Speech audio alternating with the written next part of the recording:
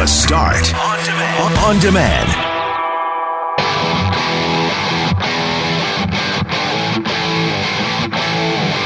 It is The Start on Demand. Greg Mackling with you on behalf of Brett McGarry. Brett will be back tomorrow. Thanks for downloading, sharing, subscribing to The Start on Demand. Don Cherry, yes, we had to talk about it. You'll still be talking about it by the time you listen to this podcast and probably for days to come. We tackled it. Changes are coming to community policing. We interviewed Michael Redhead Champagne. He's a community activist doing some incredible work. He gives us his opinions on those changes, what the downside might be, and the downside at the Forks. Yes, the rivers are high. What does it mean for the river trails? Will we be skating on the Red and Assiniboine Rivers? Dale Hawerchuk, an update on his cancer condition, and the theory. Yes, I get to say it on the podcast. I couldn't say it on the air, but it feels so good to say a theory. Mackling, you can't say on a podcast either. What do you mean I can't say it on the podcast? All right, a-hole's a theory. Sherry Benson Podolchuk joins us to talk about her role in this new documentary. That and much more coming up on The Start on Demand. Let's get right down to business. As you may know by now, one of the biggest names in Canadian hockey broadcasting has been turfed. At age 85, Don Cherry has reached the point where his outrageous comments have crossed the final line. On Saturday on Coach's Corner, Cherry implied immigrants can't be bothered to wear poppies for Remembrance Day. The Broadcast Standards Council in Canada says it got so many complaints following those comments, they actually had to shut down their system that takes complaints. They said they couldn't take any more. And so late yesterday, Sportsnet announced Cherry is stepping down, effective immediately. Global National's Eric Sorensen now on what was the final straw. He is an iconic figure in the world of hockey and one of the most popular TV commentators in Canadian history. And I'm wearing their tie right now. All right, let's go. He has blurted controversial comments throughout his broadcast career, but this went too far. You people love you that come here, whatever it is. You love our way of life. You love our milk and honey. At least you could pay a couple of bucks for poppies or something like that. His reference to immigrants, you people, did not prompt an immediate response from his colleague Ron MacLean. But MacLean soon realized he should have intervened. I owe you an apology, too. That's the big thing that I want to emphasize. I sat there, did not catch it, did not respond. Cherry's comments triggered a tsunami of criticism and an outpouring of support for the contribution of immigrants. People from all over the world came together to fight alongside one another. It was a true demonstration of diversity because no one cares about what you look like. Finally, it forced the hand of his employer, Sportsnet, which stated, following further discussions with Don Cherry after Saturday night's broadcast, it has been decided it is the right time for him to immediately step down. Cherry himself did not issue an immediate apology. In an interview with one newspaper, he's quoted, "I know what I said, and I meant it." He has said what he wanted to say for years and has not backed down. I mean, what do you eat, seal? I mean, come on, what are you, savage, a barbarian? Cherry has made derisive comments about Indigenous people, the French, Swedes, Russians, and generally people he just didn't agree with. And put that in your pipe, you left-wing kooks. I would suspect that his sponsors also found out from their clients that they could no longer support Don doing these kind of messages. Cherry was also controversial in his promotion of fighting and other aspects of hockey, but he seemed to revel in stirring things up, even about his own job. So I'm asking you guys, do I have a job? Now. He doesn't have to ask anymore. Ironically, Cherry's final broadcast drew attention to his comments about immigrants, overshadowing his own intent to honor Canada's military veterans. Eric Sorensen, Global News, Toronto. Now, Eric Sorensen referenced comments to a newspaper, and actually we have audio of Don Cherry after he was fired. He spoke to the Canadian press about the firing and his choice of words, and he offered no apology. I know what I said, and I meant it. Still do. Everybody in Canada should wear a poppy to honor our fallen soldiers. I speak the truth, and I walk the walk. If it was just about anyone wearing poppies, which is what Don Cherry was quoted and what you just heard say in that audio, that would be one thing. Everyone should wear poppies, but that is not what was said. A reminder, this is what Cherry said. You people love you that come here, whatever it is. You love our way of life. You love our milk and honey. At least you could pay a couple of bucks for poppies or something like that. These guys pay for your way of life that you enjoy in Canada. These guys paid the biggest price. Anyhow, I'm going to run it again for you great people. So again, the implication there was you people, and then you come here. Right. So there are a lot of people There was saying no mistaking really what he was trying to say. I think most of us agree with 80% of what he said. Yeah, put on a poppy to everyone. Everyone should wear a poppy. I think you and I agree with that. But the phrase "you people" is what's really hurting many, I think, this morning and yesterday when they were hearing the comments.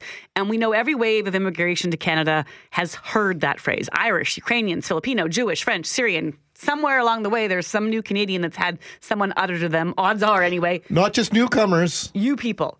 Indigenous Canadians as well have heard this. It's been used to divide. And Charles Adler, our good friend, former host here at CJOB, host of the national show Charles Adler Tonight, explained his hurt like this. I know that over the years you've listened to many, many, many of my shows. I appreciate the loyalty. But I've got to speak truth here. You speak your truth, and I honestly believe you believe what you believe, and it's your truth, and I have to speak mine.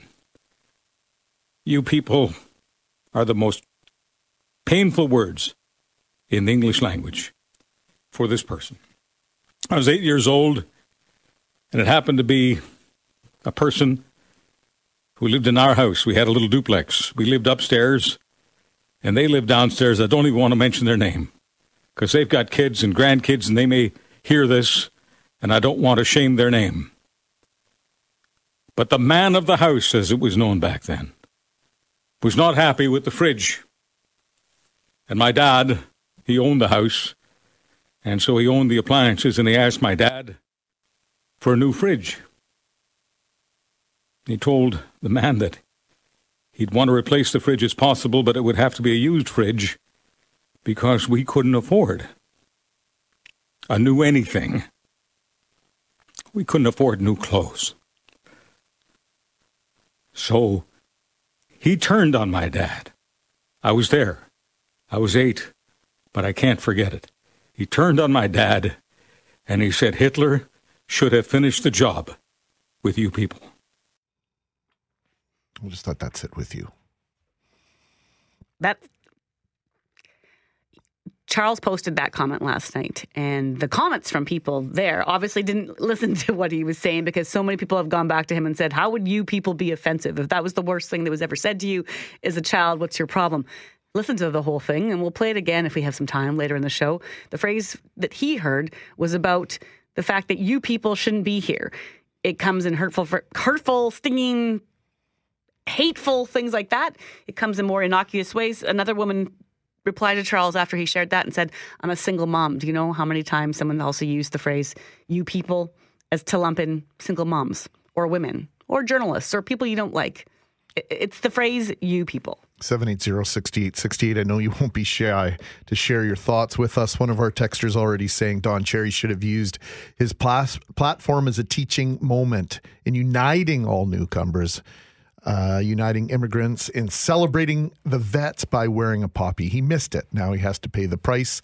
He couldn't express himself in a way not to offend. We are all immigrants. We're talking about changes to community policing and what that means for the city of Winnipeg and, what we say, neighborhoods that count on policing and want to see more police in their community, not less. So this is in response to the announcement on Friday from Winnipeg Police Service that it's going to reassign some 74 officers to general patrol and investigative units. And they're pulling those officers from traffic, from community relations, from station duty, and also from Project Devote, which is a unit that works on cold cases for missing and murdered Indigenous women. The police chief says the moves are temporary. They're there just to meet the backlog in homicides. But the changes have prompted a whole host of reactions. There's been some applause that change is happening. There's been some concerns raised and, of course, questions. Michael Redhead Champagne is a community activist, and he's also one of the creators behind the North End movement, Meet Me at the Bell Tower. They meet weekly, every week, every Friday night, and they've done so since 2011, which is actually the year Winnipeg saw 41 homicides, one more than the number we've seen so far in 2019. Michael joins us now, and we're so thrilled you got up this early in the morning. Mike, good morning. Thank you so much for having me. Well, let's just start, first of all, with the mood and the sentiment among the people that you've been talking to. When you look back to 2011 to now, the year you launched this Meet Me at the Bell Tower, do you feel like it's worse? Do you feel like it's similar? What's your comparison and how you're feeling? Well, it's interesting, right? I think in 2010 and 2011, Aboriginal youth opportunities began I think in the gap that was left behind by a lot of the anti-gang programming that was happening in the community. And it was targeted towards Indigenous young people, inner city young people, those people that were involved with the justice system. But a lot of those anti-gang programs ended up going away. So in its absence, volunteers and community people like myself founded Aboriginal Youth Opportunities and Meet Me at the Bell Tower. Now, unfortunately, it feels very similar to how it felt in 2011 this year, because there have been so many homicides and because so many of these things have been affecting children. And I think that one thing that I know is really different is that in 2011 versus now is that now we have a lot more organizing in the volunteer sector in the community. And I think that, like before in 2011, the Bear Clan wasn't active. Meet Me at the Bell Tower was not active. Drag the Red was not active. 204 Neighborhood Watch was not active. Like there was a bunch of groups and helpers in the community that were not around in 2011 that are here today. That their core purpose is to try to stop violence in the community. So it's extremely frustrating for organizers and volunteers and helpers and citizens like myself, because right now it feels very similar to 2011, and we have so many more, I guess, community-based institutions. But I think basically what is happening is in the absence of having systemic support, community is trying the best that we can, but we're really struggling still. So here we are 9 years later, and these community, you just listed an incredible number of community programs that exist now that didn't exist then when we had this record homicide rate. So despite the creation and presence of those groups, here we are in the midst of this crime wave, this surge in homicides in our community. What do you think's at the core of this, Michael? I think there's a couple different things that are at the core of this. I think I've been kind of ad nauseum since AO and Bell Tower began, just trying to explain to people that Indigenous young people and those living in the inner city under conditions of poverty are really struggling. And I think that when people are struggling in those conditions of poverty, lack of stable housing, coming from the justice system or the child welfare system, we end up having situations where people are in such pain that they don't know what to do with it. And then our systems end up getting overloaded. Something I really want to mention, because I know that Winnipeg's heart collectively broke in the situation of young Hunter, the 3-year-old boy who was murdered in the North End here. I know that all of our hearts broke, and I think it's important for us to think about the details that we know about that situation and focus on things that we can do there. I know that the police talked about how they're pulling back on some of their resources in different areas like community relations and Project Devote and whatnot, because they want those police officers to be on foot patrol. But I think that it's really important for us to think about how police are well positioned, I think, to help build relationships and prevent violence from happening in the community. And there are some things in Hunter's story that can help us. Protection orders need to be addressed and looked at. The way that Winnipeg Police and we as a city respond to domestic violence really need to be addressed. So there's the protection order factor. And November is Domestic Violence Awareness Month. I implore the citizens of Winnipeg and people listening right now to think about what we can do as a community, as a society, to help people that are struggling with domestic violence, victims, perpetrators, families that are affected, communities that are affected. We have to think about protection orders and domestic violence when it comes to keeping community members safe. With these changes, and we only have about 20 seconds, so apologies for that, Michael. Are you concerned with them pulling back on some of these resources, or you appreciate what they're trying to do, or do you have one message you would say to police right now? I'm concerned with the changes that they're making, and I would recommend that they go back to community and ask what community members need, because I bet you community is not going to say we need more enforcement. They're going to say we need more relationship building and we need more prevention. Thank you for your time, Michael Redhead Champagne, community activist, organizer of the group Meet Me at the Bell Tower, along with the Aboriginal Youth Movement and Centre. You've done a lot of great work in the community, Michael, and we wish you well. I've known Michael for 9 years. He's doing incredible things. Thanks for your time this morning, Michael. It's time for Breakfast with the Bombers. It's brought to you by the Cooperators. Find an advisor at cooperators.ca, a better place for you. You mentioned this, Loren, the idea that we had a sense that the Bombers could win, but did we believe they would win? I did not. No experts outside of this market were picking the Winnipeg Blue Bombers to defeat the Calgary Stampeders, let alone what the Blue Bomber defense did to limit quarterback Bo Levi Mitchell. You've been hearing from Bo Levi in Kelly's Sports this morning. Just 116 yards passing en route to a 35-14 waxing of the defending Grey Cup champions. A 33-yard touchdown from Nick Dembski just over 5 minutes into the third quarter were the first of 27 unanswered Blue Bomber points in the second half. If you were with us yesterday, you would have heard the game highlights. You want to hear them again? Yeah, that's what I thought.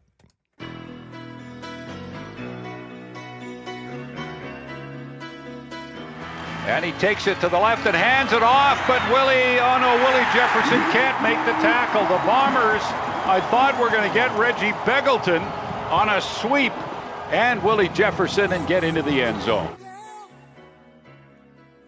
Running back now, Mitchell back to pass, and he fires, and it's intercepted at the Bomber 8, I believe. There's a fight for the ball between Huff and the Bomber defender. Pressure coming. He's scrambling around in the end zone, and he throws it away. He just spiked the ball to the ground. The ball down, the kick is up, and it is good. And Mitchell with a fake and a quick pass down to Begelton at the 10-yard line. He's to the 5. He's in for the touchdown. The kick will come from the right hash. It's on the tee. It's in the air. It's long enough, and it is good. Justin Medlock. Boy, that's a big kick, a 52-yard field goal, and on a -13 day. Now he's going to give it to Dembski, and he's across the 30, the 25, the 20, 10, touchdown Blue Bombers. Nick Dembski on a run up the middle. Man, that one felt good, I can't lie. Better than the one in Regina last year in the semi? They're pretty equal, I'll say, but, it'll be sweeter to get one in Regina this year, that's for sure. Yeah. Tell me about your touchdown run in the third quarter. Yeah, the O-line did a great job blocking. I made a cut, and the rest was history. I put my head back around as fast as I could. That's really what happened. Ball on the tee, in the air. Looks pretty good from here. And it is a 42-yard field goal by Justin Medlock. Good block by Harris. A long throw for Darvin Adams at the 30. He's got it. The 25. Darvin Adams, touchdown Blue Bombers. Do you feel that score kind of left the Stampeders in a spot where they're thinking, oh, maybe it's not going to be our day? Actually, Bob, I really wasn't even thinking about the Stampeders. Those guys did a great job. We were just so focused on us and so focused on, our team that, I think that's what really put us ahead, as far as winning with us, within ourselves, and not worrying about what other people do. Mitchell again back to pass, throws, and is it picked off? Yes, Nick Taylor intercepted. Tell me about your interception. Oh, man, I just was looking at Bo, just staring at him, and Kamar came off the line real slow, so I was like, okay, what's going on? I saw the ball come out, and it came right to me. I was like, oh, let me see how I can get to it, and Kamar actually grabbed my arm, and I thought I dropped it, and the next thing you know, I saw the ball still in my arm, so I was like, oh, shit, let's get up and run. Ball on the tee, kick in the air, and it hit the upright and fell through. Wow. Streveler's going to keep it, And he's got room around the left. He's going to score the 10, the 5, touchdown, Strebler. Blue Bomber quarterback Chris Strebler. Chris, congratulations on a tremendous effort by your team. Oh, thank you so much. Such a great team win, and just so many guys stepping up and making plays all around the board, all three phases. So just couldn't feel better about this team win. Tell me when you felt you were going to be good to go and close to being at your best today. Just a lot of work throughout the week with trainers and with the team, and I just wanted to be out there with my teammates, and all those guys are fighting through so much stuff, and it's nothing extra for me to go out there and fight through whatever I'm going through. So just want to be out there and fight with those guys. They all fight extremely hard and play extremely hard. So the blue and gold are on their way to Regina to face the Rough Riders in the West Final for the right to head to Calgary for the Grey Cup. Just like that, Loren, we are 5 days away from learning whether or not the Blue Bombers will make it to the Grey Cup for the first time since 2011. Feeling good. I think we have the right kind of momentum. I think there's like a whole host of spark, the right word, that's been created by Strebler and Claros. Like the dynamics there sort of change the momentum. Continue. So Keep it's saying not more just things coming like off that. the wind. It's something different. I think something felt different Sunday. And I don't know how many times in the last 2 weeks, it doesn't matter who's at QB, I yell out, "Oh, this kid can play!" Like I'm yelling that. And so it feels good. It feels different.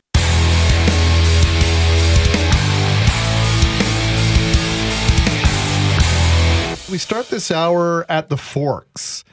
We have been talking for the last, I would say 5 or 6 years about how Winnipeg has turned around its attitude. We love our winter. About winter. Yeah. We're starting to celebrate the fact that we are a winter city. And a big part of that, Loren, are the warming huts on the river. And the warming huts are necessary, because we have started skating on the river. The Red River Mutual Trail at different points in the last decade or so has been the longest skating rink in the world. And, well, I think a lot of people are asking when they drive over whatever bridge might cross any river in Winnipeg right now, is that going to prevent us from skating on the river this winter? The water's still pretty high. Well, let's ask Larissa Peck, Manager of Marketing and Communications with the Forks North Portage Partnership. Good morning, Larissa. Good morning, Lauren. Good morning, Greg. So explain to us what's the concern here. We've dealt with high waters before, sometimes in the fall, but what's different this year about what we're seeing down at the Forks? Well, this year the river is very high, as you noted. So that's a little bit of uncharted territory for us when it comes to building a river trail. But it's not something that we're ready to write off just yet. We know that it's a really big, beloved community amenity. And we really hope that that's something that we can continue to bring to the community this winter. But of course, safety is obviously our number one priority, and we'll be monitoring the river very, very closely. The river is a living body of water, and so there are so many factors that go into building a river trail, and we're checking on those all the time. Well, that's what I was going to ask. Do we know, and I've heard various kind of myths or old wives' tales, if you would, about what happens when the water freezes a certain height and how it can create, air pockets or other things when those water levels eventually go down. What's the concern with it freezing at this height, or this level, rather? There's so many factors that go into determining whether it's going to be a good freeze for a river trail. Water height is one of them, but really and truly, we're just monitoring the entire situation for safety. And if it's not possible to create a river trail this year, we will certainly have some exciting amenities anyways. You mentioned warming huts. Whether we're on the river trail or not, we need to stay warm, and we have selected this year's winners. So that announcement is coming up very shortly, and those will be getting built very shortly. And so the warming huts will still be at the Forks on site, no matter whether we're skating on the river or not. And of course, there's an extensive network of trails that does not include the river, right, Larissa? Of course, yes. We usually have about 2 kilometers of trails on land at the Forks. And again, if something like the river trail wasn't able to be built this year, we would, of course, be exploring other options for skating on land safely. Mm-hmm. of course, the river hasn't frozen yet. When do we make the call? When does the Forks decide, okay, we might have to look at plan B or C? Is it weeks away, days away? I would say it's weeks away. We've never had a trail before December 15th in the last 10 years, so we still have a few weeks before we're making a call. And even then, when we do have a trail, we are monitoring the ice every single day to ensure that it's safe, and we're making that call on a daily basis every single year. Do you know the last time we've had this kind of consideration in place, or I know we've talked about it because of warm weather, Larissa, about the idea that, it's almost too warm to get on the river, but now we know it's really cold. We know that river's going to freeze. Have we been in this situation before when the river levels have impacted whether or not we may have that trail? I'm not sure about river levels, but we have had situations. I know a couple of years ago in February, we had a rainstorm, and that kind of put a kibosh on the river for the rest of the season because it just didn't freeze nicely after that. It was too bumpy and whatnot to rebuild the skating trail. So weather is always a factor in creating a good conditions for skating on the river. So if we put the river aside and take it out of the equation, you just mentioned extensive network of trails for skating. Of course, the skating rink right up at the pavilion there. How quickly could we see ice if weather continues to be below zero? Yeah, I mean, below zero is the key. It could be really in the next couple of weeks, of course. Yeah. That one tends to open a lot earlier than, of course, the river and the online trails. That's usually the first, that's the barometer for whether winter is here. Our holiday bazaar is coming up on November 29th, and that's the night that we will flip the switch and light up all of Arctic Glacier Winter Park. So that's all of the on-land network of trails and all of the lighting. So we're hoping to have some skating happening that night too. Fantastic. Larissa, thank you for this, and we'll keep our fingers crossed for the river. It's nice to know that we're not completely dependent on the level of the Assiniboine and the Red River for enjoying some excitement out on the ice at the Forks this winter. Thanks again. Thank you. I hope. It's such a thing. You know what? It's the one thing you really do embrace in the cold. And so it's also a bragging component. Do you not find? Like, I will bring people from outside the city down to the Forks, and you are getting on that river and you are skating, because then you can say you did. My buddy Scott from San Diego skated it last year. He said it was a thrill of a lifetime.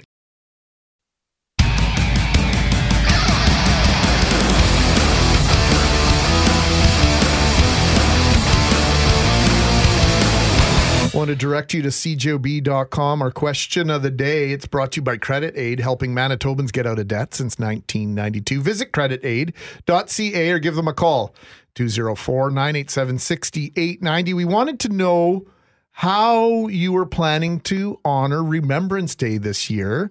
You had 3 choices, and the number 1 choice was to watch or listen to a service. Over 51% of you said you'd be observing Remembrance Day that way. And 17%, that's a big number, said they would attend a formal service. We'll have a new question of the day up for you at cjob.com at some point this morning, but we invite you to check that out every single day. McNabb, lots of commentary, of course, on the Don Cherry situation. And, I've been trying to keep up with the text messages best that I can. But here's the thing for me. It's not even about what Don Cherry said. It was the fact that he was offered an opportunity to issue an apology when it was pointed out that what he said may have been offensive to certain people.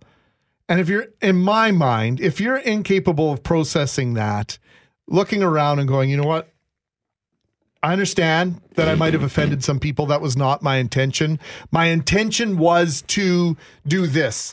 In Cherry's case, bring attention to the fact that he wishes more people were wearing poppies. Why wouldn't you just simply take that opportunity to promote what it was that was most important to you without getting bogged down by something that either you said very intentionally or something you said by accident, not realizing the power of your words and how you constructed a sentence? Right. And it isn't about him addressing everyone should wear a poppy. We've said this repeatedly now. It was you people, you come from other countries, or you come to this country, rather. It was you people, you come to this country. So it was very much about people who were not born in Canada, which is 87% of us.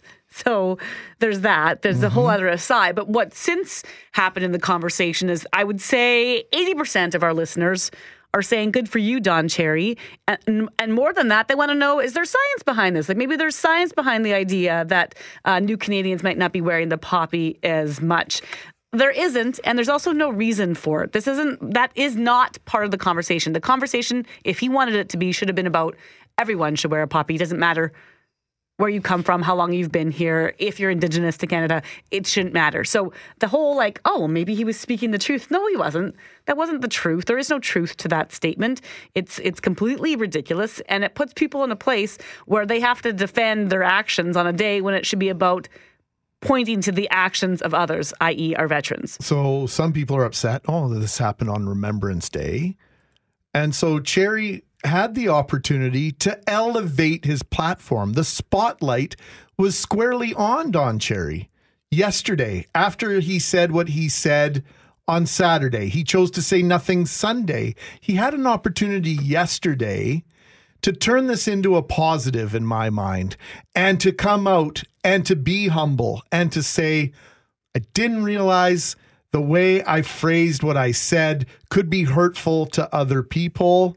That, once again, that was not my intention. My intention was to elevate the status of our veterans, to honor those that have given the ultimate sacrifice. I wear a poppy. I do it proudly. I wish more people would do so. He could have said that and turned it into a genuine teaching moment. Instead, he made it all about himself and said, no, you're trying to stifle me. You're trying to make this about silencing me and limiting my ability to express myself.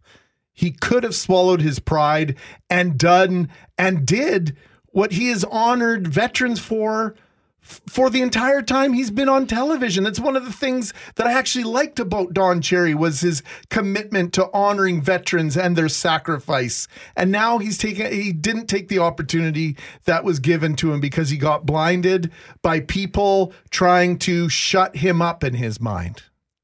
The thing about this is that what needs to happen next is that we use this as a learning curve or a learning 100%. Tool, right? So it's the same thing that happened post Justin Trudeau's brownface, blackface controversy. And there's all sorts of people commenting online, social media, into our show saying, well, who hasn't had a controversial comment in the past? And we learned from it and we moved on. And what's so offensive about it? And the idea was to understand why it was offensive, the history behind that, and then go from there.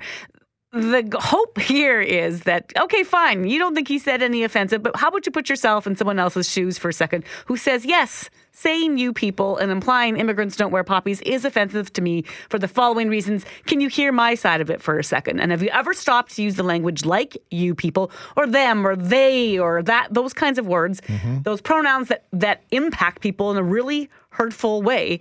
And what can you learn from that? Because it isn't about whether you find it offensive or not. It's about listening to the people who did, and is there something to learn from that? And what's more painful than all of that, Loren, is the fact that the vitriol, a lot of the commentary has gotten really dark. A lot of the comments that those who are speaking out in support of Cherry being fired or speaking about the fact that what Cherry said was wrong are now being subjected to some really nasty stuff. And to the point where it's sort of proving the overall point that we've got a long way to go in terms of unity in our country. A lot of racial slurs being directed at individuals, in particular those in the media who are of people different of color, for that maybe their parents were new Canadians, they're second generation Canadians, and that's what's really bothering me. It's gone now the complete other way where people are so angry about how Don Cherry was treated.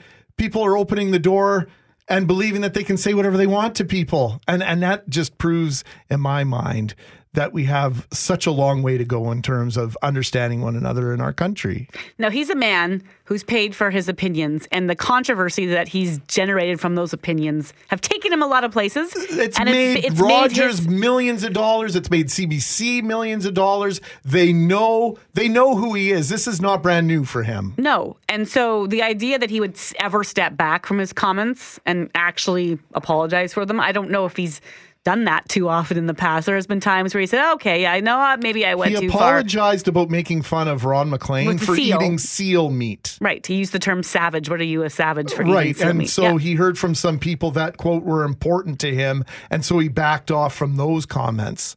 So that's more important in his mind?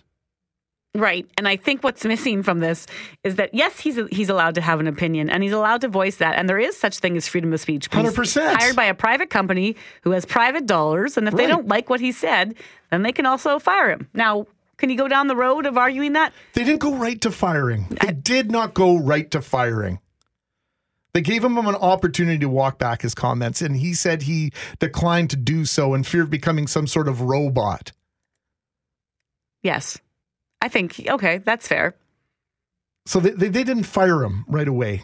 And Ron McLean was guilty, sitting, nodding his head in agreement with Don Cherry. Ron McLean, the very next day, next opportunity, apologized for agreeing with Don and not stepping in and basically saving him from himself. I was very disappointed in Ron McLean, and I give his apology 8 out of 10. Because what was missing for you? It was just he was still not taking complete enough. Yeah, it was still Don's fault, and the idea that he didn't acknowledge that he gave the thumbs up at the end, and if there was something technically going on that prevented Ron from hearing all of Don's comments, I would have liked to have heard that as well, because it just felt like something was missing from Ron's apology. Yeah, I don't know. We've all been as broadcasters in that position where sometimes you're not even, it sounds terrible to say, but in that moment, particularly in television, you have someone talking in your ear all the time and you're half listening and you're looking down at the monitor and someone's giving you cues, the time's almost up. And did he even hear what Don said in that moment? And then we were just having this conversation. He gave it a thumbs up. Off air. I know he gave it a thumbs up, but is that just your action? You give something a thumbs up? But if he had interjected at that moment, would Don have doubled down? Would Cherry have doubled down? Or would he have clarified, I didn't mean you people? I don't know. I think that the reason why we're not hearing Don Cherry say my words were taken out of context, or what I really meant was this, is because that they weren't. That's what he meant. And that's what we need to get back to, is that he meant the you people. He meant people who are not born in Canada. And the worst part about all that is that all of us, I can go back in my own family's history. I have stories from my ancestors of Irish or Scottish descent who were treated a certain way. People who are Ukrainian Manitobans have stories about how they felt when they first came over. Japanese internment camps. There's a whole host of waves of immigration that have come through Canada that have felt what it feels like to be slagged under you people. And that is why it hurts, and all of us need to listen to that. The people that were here first feel it all the time.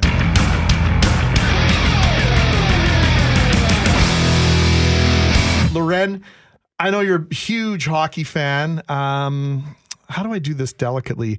Are you old enough to have known and followed the career of Dale Hawerchuk as a Winnipeg Jet? Absolutely. We have a old pennant, like a replica, that we hang up in our basement. And when it came to, which jersey should we get for Dad or my husband, Hawerchuk was one of the top choices and remains so, despite the Jets 2.0. So yeah, I'm not old enough. I'm young enough. Very good. Okay, I like the way you're putting that. I apologize. Did I go down a wrong road there? No. He was drafted by the Winnipeg Jets first overall in 1981. And Tim Campbell joins us now, NHL.com. Tim was a sports writer with the Winnipeg Free Press for long enough time. But I don't know, Tim, were you writing for the Free Press when Hawerchuk was drafted by the Jets? I don't think you're that vintage, are you? I was not. I started at the Free Press for the 1987-88 season, so just at the end of Dale's career before he was traded away. Well, and arguably two of his finest seasons, 86-87 when he scored 47 goals, 87-88 when he had 44, and then, of course, that memorable series when the Winnipeg Jets had a 3-1 series lead over the Edmonton Oilers, only to go down in 7 games. Just before we find out how Dale Hawerchuk is doing in this battle with cancer, just for those that maybe never got to see him play, just share with us, in your view, just how special a player Dale Hawerchuk was. Well, I think, there'll be a lot of fans remember, his soft hands. I wouldn't say he was the best skater in the league, but he was a pretty good skater, but he had the gift of hands, and it's not a blessing that every pro player has. So Dale could make a lot of cool things happen with the puck. But the thing it always sticks with me was how smart he was. He could see the ice. He could anticipate the plays. He knew where his teammates would go or where they would be. So you put a good brain with a really good pair of hands, and you get a pretty special player, a Hall of Fame player like Dale Hawerchuk. Facing another kind of battle now, and you spoke to him about his cancer diagnosis, stomach cancer, and what I thought was really remarkable is the way he also used that brain of his to make it relatable to people in terms of how grueling the chemotherapy has been, and how he compared that to, what was it, like being bag skated for a week? Yeah. Yeah. Tell us a bit about that conversation in terms of the challenges that he faces right now to get through these next few rounds of chemo.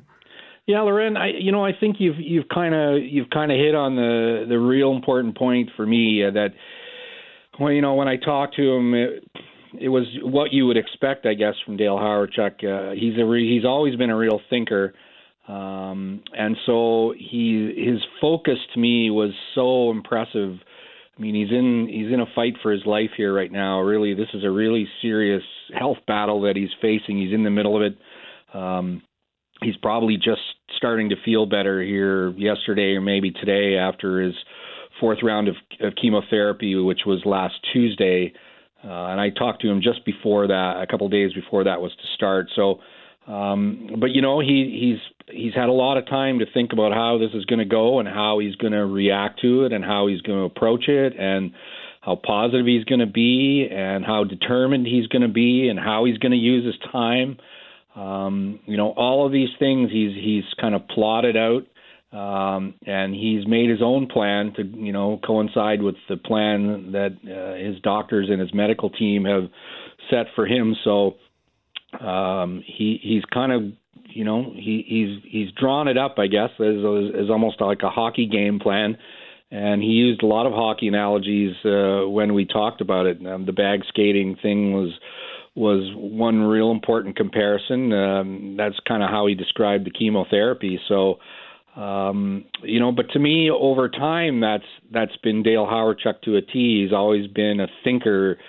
After he was done playing, he took some time for his family for a number of years, but then he came to coaching and realized, I think, over the past 9 or 10 years, he's been the coach of the Barrie Colts in the Ontario Hockey League. It's turned out he's been pretty good at coaching, that the brain he has for hockey and for life has been a good fit for helping develop young players. Mark Scheifele, of course, as everyone in Winnipeg knows, has been among those players that Dale's had a really important hand in developing as a pro player. So Dale's, to me, always been consistent. He's always been a little bit on the modest side, I would say, kind of bordering towards humble, and that really fits well in Winnipeg. And he's got some tough days ahead of him, but I know there are a lot of people in the hockey world that have him in their thoughts and prayers. Yeah, well, here in Winnipeg, it's funny, so often, just like the Jets themselves, Tim, we didn't really know what we had until they were gone, and Dale Hawerchuk, I think, was a prime example of that. Many adored him. Thousands thought he was an incredible hockey player, but still, I don't think it was until he left and went to Buffalo and then moved on to St. Louis and Philadelphia. And then the effort and the support to get him into the Hall of Fame despite not winning a Stanley Cup. Boy, that you could hear the yells from Winnipeg, from all across North America for that to happen. Dale Hawerchuk is one of hockey's greatest players in this town. Well, yeah, and I agree with you, Greg. Like, it was maybe a little bit of after appreciation. I wasn't here for many of the best years early in his career. I mean, won the Calder Trophy, and a couple of those Jets teams in the early to mid 80s were pretty darn strong. The 1985 84-85 team is one that the guys involved that talk about frequently. All those 30 goal scorers, and I run into Thomas Steen and Paul McLean and Randy Carlyle, and a lot of those players I seem to cross paths with them quite a lot these days, and that's one team that always comes up in conversation, how good they were, and and how unfortunate the injury was to Hawerchuk in the playoffs, but as always running up against the Oilers in the postseason, and that was never a good result in those days for the Jets and their fans. But after he was gone, there were some good years in Buffalo, but then the injuries started to come into play, and I don't think Winnipeggers maybe underappreciated Hawerchuk when he was here, because he was prolific when he played here at the peak of his career, those great years in the 80s. But there were a lot of crazy things happening with the team in transition once he became more of a veteran player. And I really do think maybe that the appreciation waned a little bit too quickly here in Winnipeg with management or coaches, what have you. It's all water under the bridge. But in the end, though, I think the important thing to remember is that, Dale's connection to Winnipeg has remained strong through all the years. I mean, really, he's an Ontario guy from the Toronto area, but he's always kind of been a Manitoban at heart as well. And that's something that he's fostered and cherished, I know, over his time. And to me, that's what kind of makes him a little bit extra special around here. Yeah, he golfed in the Manitoba Amateur and did well several times, had a cottage here, married a Winnipeg gal, and the legend had it that he even had a Winnipeg Jets logo on the bottom of his swimming pool in Charleswood back in the day. So Dale Hawerchuk, absolutely beloved in this community, and so glad you got to speak with him, Tim, and thanks for sharing that with us on NHL.com. Absolutely super special to get an update on number 10. No problem. Thanks for having me on to share some of that. Yeah, we appreciate it very much. Tim Campbell, NHL.com. You can catch his work there. I think the thing about Hawerchuk, too, that Tim just kind of hit the nail on the head with is the idea of his humbleness. And so it's also you like the person more when you learn more about them afterwards. So we loved him as a player, in the mid to late 80s. And then he leaves and you appreciate that talent. But because he kept coming back and doing the things he's done in Winnipeg, you also admire the man outside of the uniform. It was a different time in the 80s and early 90s, when Dale Hawerchuk was here. We didn't have the social media, didn't have the media coverage overall. We didn't really get to know Dale Hawerchuk the way we've gotten to know some other players. But let me tell you, there's thousands of us sending our love all the way to Toronto.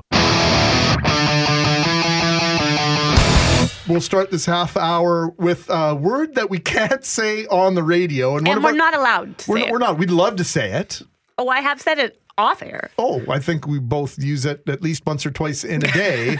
With venomous social media, resurgent authoritarianism, and rampant narcissism threatening, to trash civilization as we know it. Lots of 5-syllable words in there. The time has come for, and this is a modified pronunciation of the title of the film, A-Holes, a Theory. When you elect to run your country, what you get is someone who frames everything around their own needs. I do not use crack cocaine. Yes, I have smoked crack cocaine. We have seen it spread into other countries. The example of Berlusconi is, again, a perfect one. His wealth, his girlfriends, his parties, is proof of what you can achieve if only you let your selfishness fly free. Why people haven't stopped him? What has happened to us? Witchcraft? If you give a 24-year-old $100 million, that's just going to enable bad behavior. It's clear now that we didn't do enough to prevent these tools from being used for harm as well. He really means it. I mean, he knows how to apologize. That's not something I really know how to do, right? I think the great mistake is to listen to them when they start telling us how we should live. So the movie is inspired Everybody by else seeing what they're getting in life.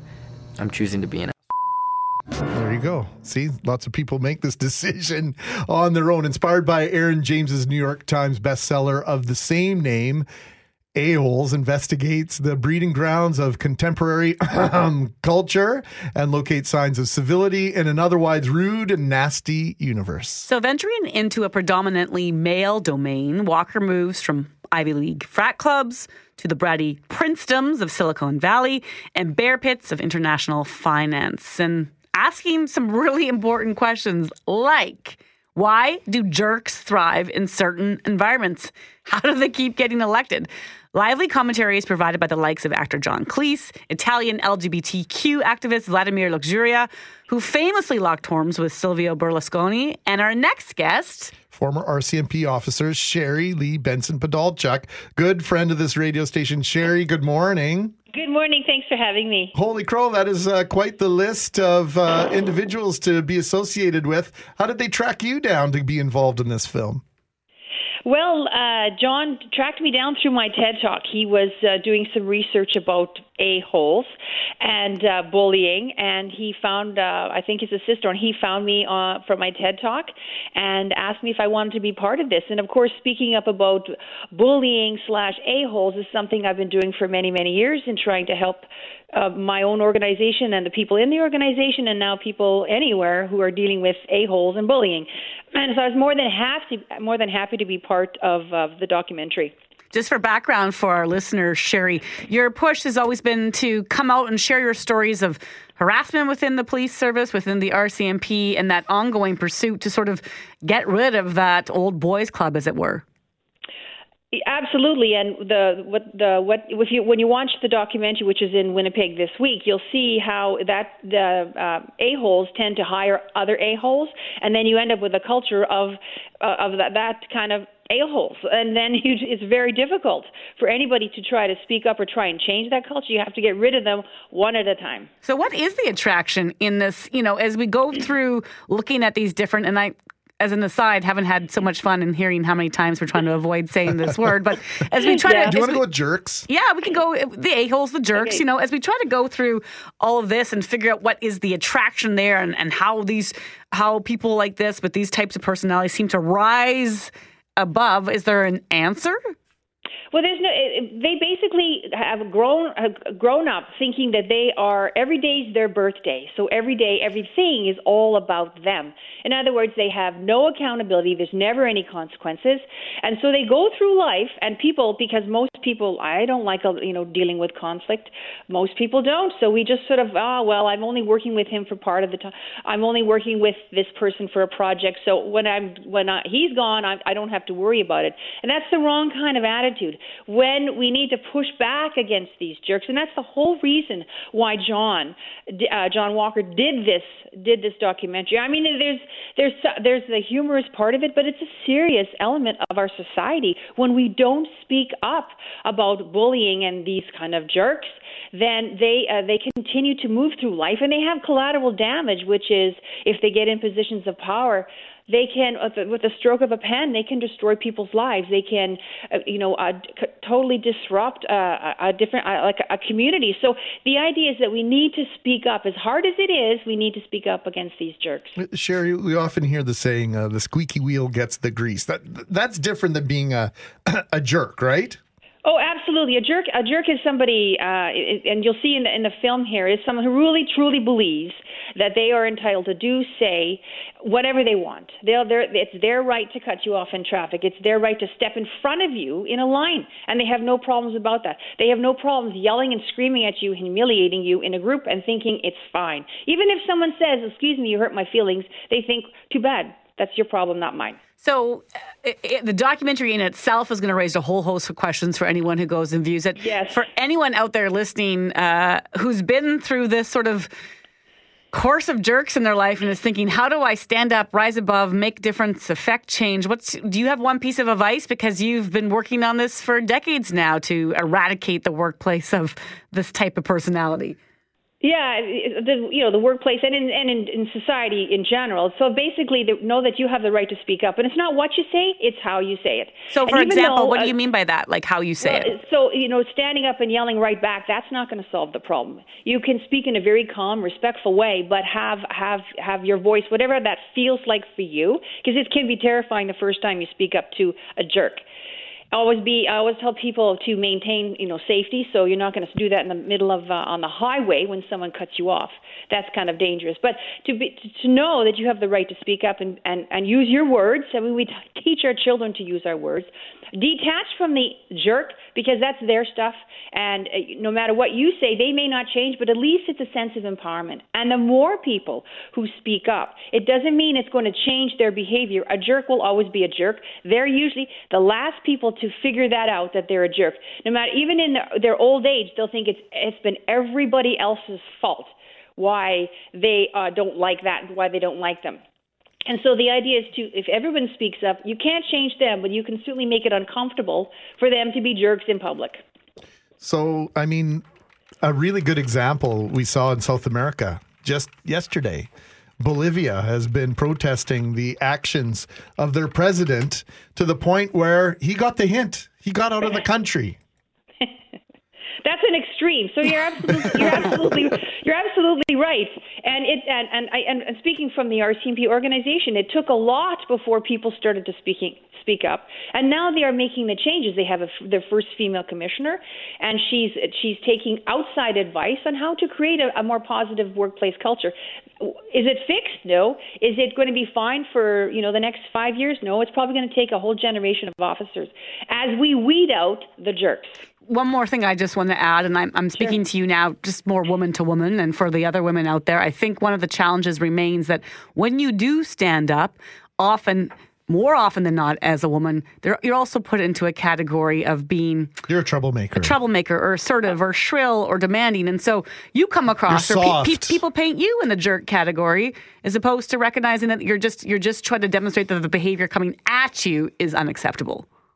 That's right. And so this is, speaking up because you don't want someone pushing you up against the wall and kissing you or grabbing your crotch at a party and everyone laughing. That's a little bit different than someone who walks into a building and thinks everybody has to cater to their absolute every need. And even though it might be illegal, immoral, and unethical, they still feel that everyone has the right to treat them a certain way, where every day is their birthday and it's always about them. So women, yes, we have a different kind of challenge, and I always still encourage them to always speak up.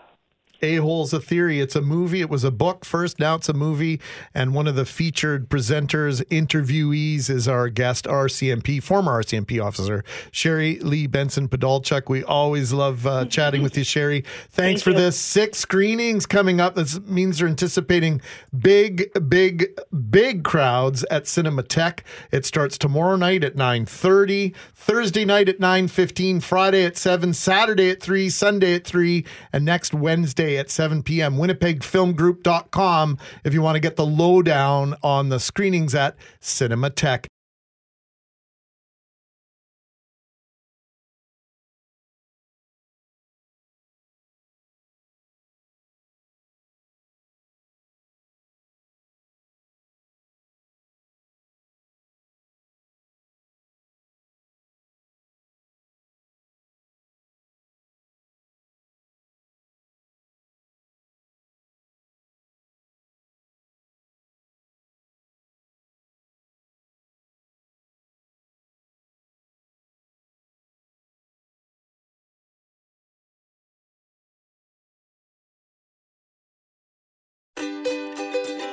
Hey, thanks for listening to the Start Podcast. We are available on Apple Podcast, Google Podcast, wherever you find your favorite podcasts. Subscribe now and never miss an episode. And if you like what you hear, rate the show, tell us what you think.